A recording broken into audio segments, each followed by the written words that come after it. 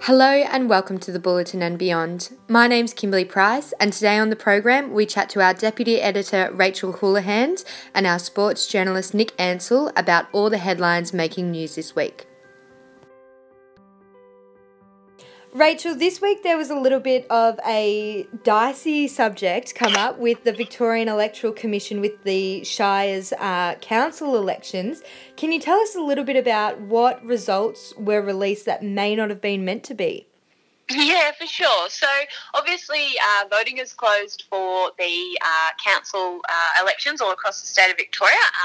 Obviously we're waiting with bated breath to find out who's been elected for Moyne, Corangamite, Warrnambool City. That's especially a hot one. We had 24 candidates in Warrnambool. So on social media on Monday night, there was a few posts that were being shared around about the results of the first day, very, very early results of the first day of polling for first preferences. So we learnt that those at the VEC voting rooms where the polls were being tallied, those results after the first day had been put up on the windows of the electoral centres. So we popped down to the one in Koroit, which is at the Blackwood Centre, and there was, the very first day results.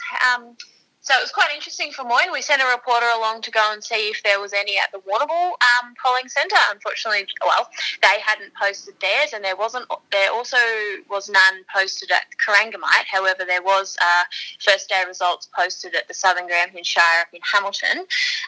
So for us, the interesting one was Moyne. So we had a look at those results, and as I said, very, very early days, only 2,000 of about the 16,000 votes first preferences had been counted. And of course, got to remember that there's also then all the preferences then have to flow to each other after the first preference polls are counted. With that, current Mayor Daniel Mead and long-term Moyne Shire Councillor Jim Dukas were absolutely killing it. They were ahead by a country mile. They both had polled 383 first votes each, and then they were closely followed by other Port Fairy-based council candidates, including incumbent Jordan Lockett, Geordie, and then Karen Foster and publican Damien Gleeson. So we got in touch with the VEC and we said, well, we saw these first day results. We take it with a grain of salt. Obviously, only 2,100 votes have been counted. There's still a lot more to go. There's a lot of water under the bridge. But will the polling centres, will they be posted on the electoral office window each day? And the VEC came back to us and said, no. There's been a mistake made. Election officers have now been reminded that the provisional tally results, they shouldn't be displayed. The spokeswoman who got in touch with us said the results, because they're incomplete, those counts could be misleading. So they've advised us that unfortunately we won't be able to follow along each day, see how people are polling, have a little guess about who's going to make our councils in our southwest region. But it was just interesting to see after day one. It looked like, and of course, as I said, a lot of water under the bridge, but after day one in Moyne Shire, 5 out of the 7 council people who were winning the race were from Port Fairy. So that could be quite interesting because, as we all know, Moyne Shire is a lot bigger than Port Fairy. Very interesting indeed.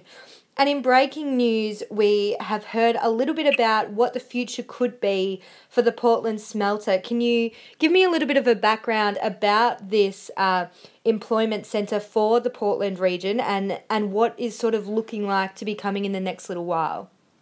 Yeah, for sure. So as we all know, the smelter at Portland Aluminium, it's a huge employer in that town. It's been a long-term employer for so many people for so many years. And, of course, we know that Alcoa, there's been lots of talk over many years, especially, 4 or 5 years ago now. I think the federal and state government gave it a multi-million-dollar bailout to help it when there was an electrical fault and the smelter pots all got stuck and they had to really refurbish the site there.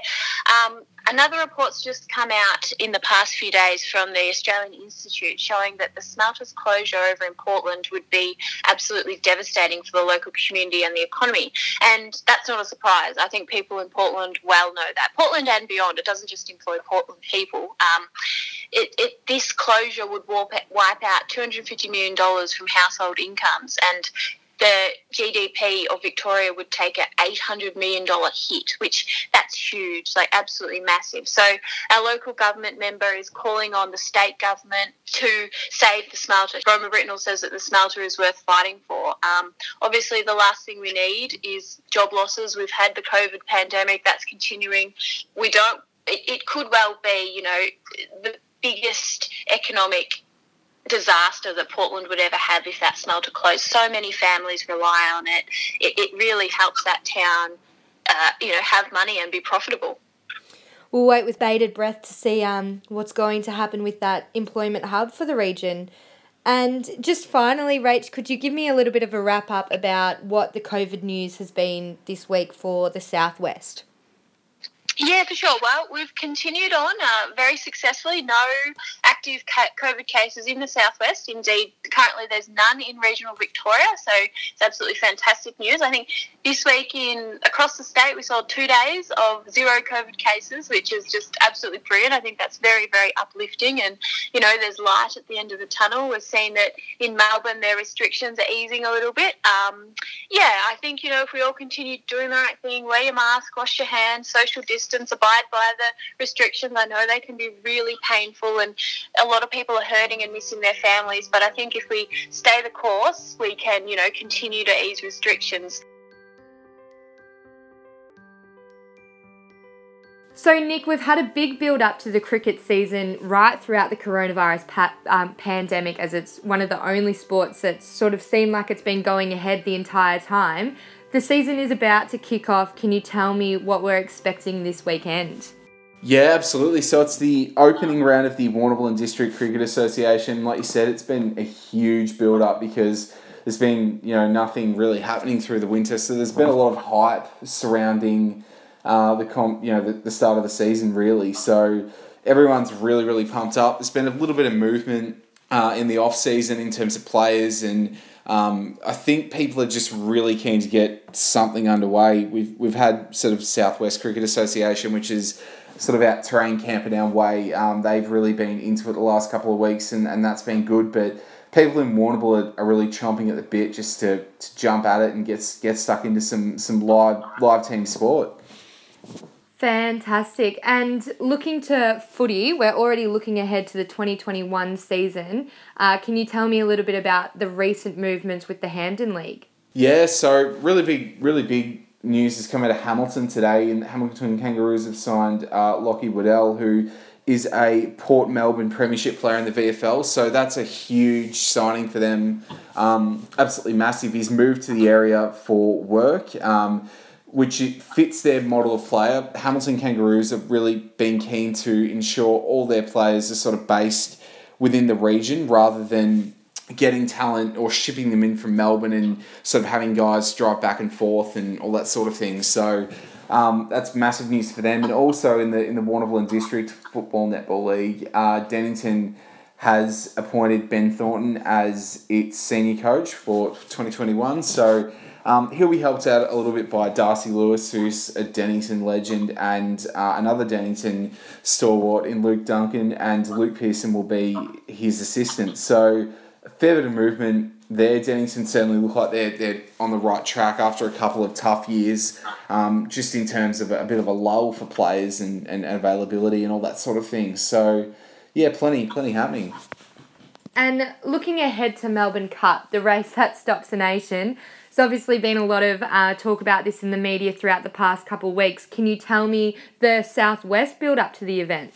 Yeah, absolutely. So it looks like we'll have a Warrnambool race jockey in Daniel Moore. He's going to saddle up and race in that, the race that stops the nation, as you said before. So that's obviously a huge achievement for him, really, to get to that stage. Obviously, it's just such a big race and there's such a big build up, and it's going to be a little bit bizarre, I think, this year, considering there won't be crowds or anything like that on course, but a massive event nonetheless, and that's just the way that the way that it goes. So that's another one. He's obviously got a ride there. Also, Kieran Maher, who was raised in Winslow, is going to saddle up a couple of runners as well. So a bit of a big big event, really. All round for Southwest people. Pretty exciting, and it's going to be interesting. It'll be really interesting to see if Sir Dragonite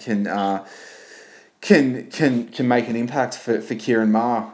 And in other news this week, Nick, you've sort of gone on a bit of a whim with a new cricket program. Can you tell me a little bit about Cow's Corner? Yeah, so it's been really fun, Cow Corner. We've been really fortunate to have West Warrnambool coach Alistair Templeton and Nestles coach Alex Strosh volunteer their time really to help us out with that and come on each and every week and give their insights and expertise on that. We want to make it a hard-hitting cricket program, so Cow Corner being the name, it's obviously it sounds a bit funny. It's named after the sort of the position on the field, hitting the ball to Cow Corner. And I mean, I wish for people who are notorious sloggers in cricket, they know all about Cow Corner. But it's going to be a bit of fun. It's something a little bit different, venturing into new territory there. So we're putting some time and effort into it and some resources into it. And we really hope that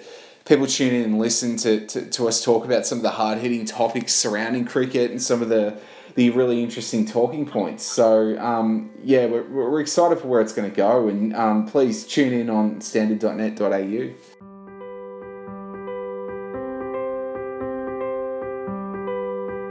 Don't forget to subscribe to The Standard through our website for all our stories and features. We acknowledge the traditional owners of country, the Gunditjmara people, and the traditional owners of country throughout Australia, and recognise their continuing connection to land, waters and culture. We pay our respects to their elders past, present and emerging. This has been a Warrnambool Standard production.